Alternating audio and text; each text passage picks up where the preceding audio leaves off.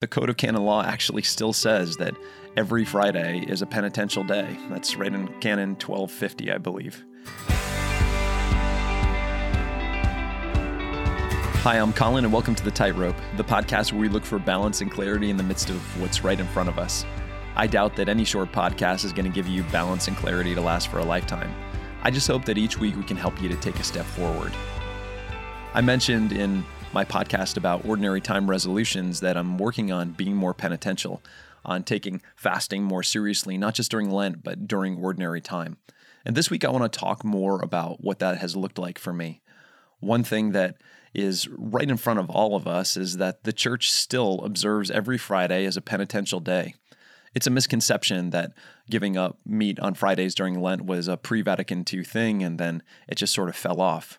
Instead, the Code of Canon Law actually still says that every Friday is a penitential day. That's right in Canon 1250, I believe. Abstinence from meat, though, is not necessarily the thing that you have to do. It's still recommended to abstain from meat on Fridays, but you could engage in some other form of penance. That would be fine.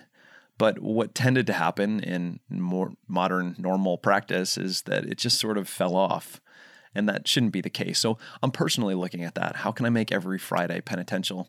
The other thing that I've done is to look at Wednesdays as well. And that's a kind of a personal thing. Wednesday seems like a good day to fast as well, because it parallels with Ash Wednesday and such, and there's some precedent. But I've decided to take Wednesdays and Fridays and to enact what I call a Lenten protocol. For me, it means a bunch of simple little fasts that are all pretty easy and sustainable. They've become part of my 40-day Lenten regimen, and so it's not so hard to put them back.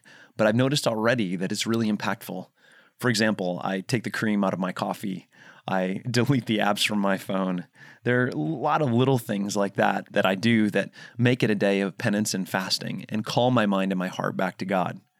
I want to talk a little bit about why it is that we fast. And I'll give you a few reasons. One, we fast in solidarity with Christ.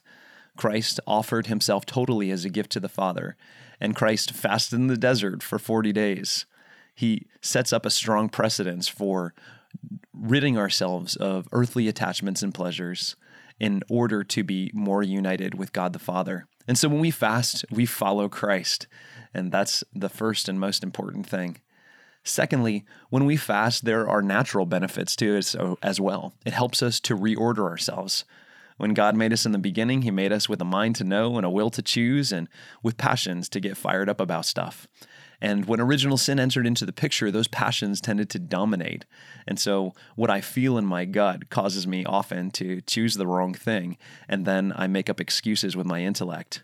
Fasting helps us to work toward reordering this and moves us toward virtue and exercising our will toward an obedience to God and obedience to ourselves, even to the higher goal that we have to be united with Christ. We start to tame our passions. We believe as Catholics that there's even this thing called virtue possible, where through God's grace, we are reordered to a certain extent, where our minds and our wills and our passions start to work together in the way that they were originally designed to work. And fasting helps us to move toward that.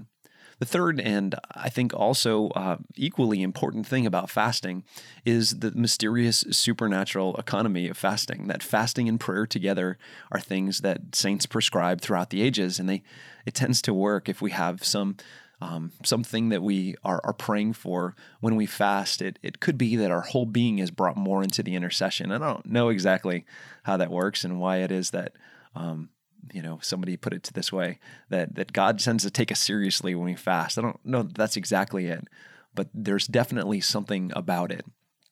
Jesus, when he talks about how to cast out demons, he says some are only cast out through prayer.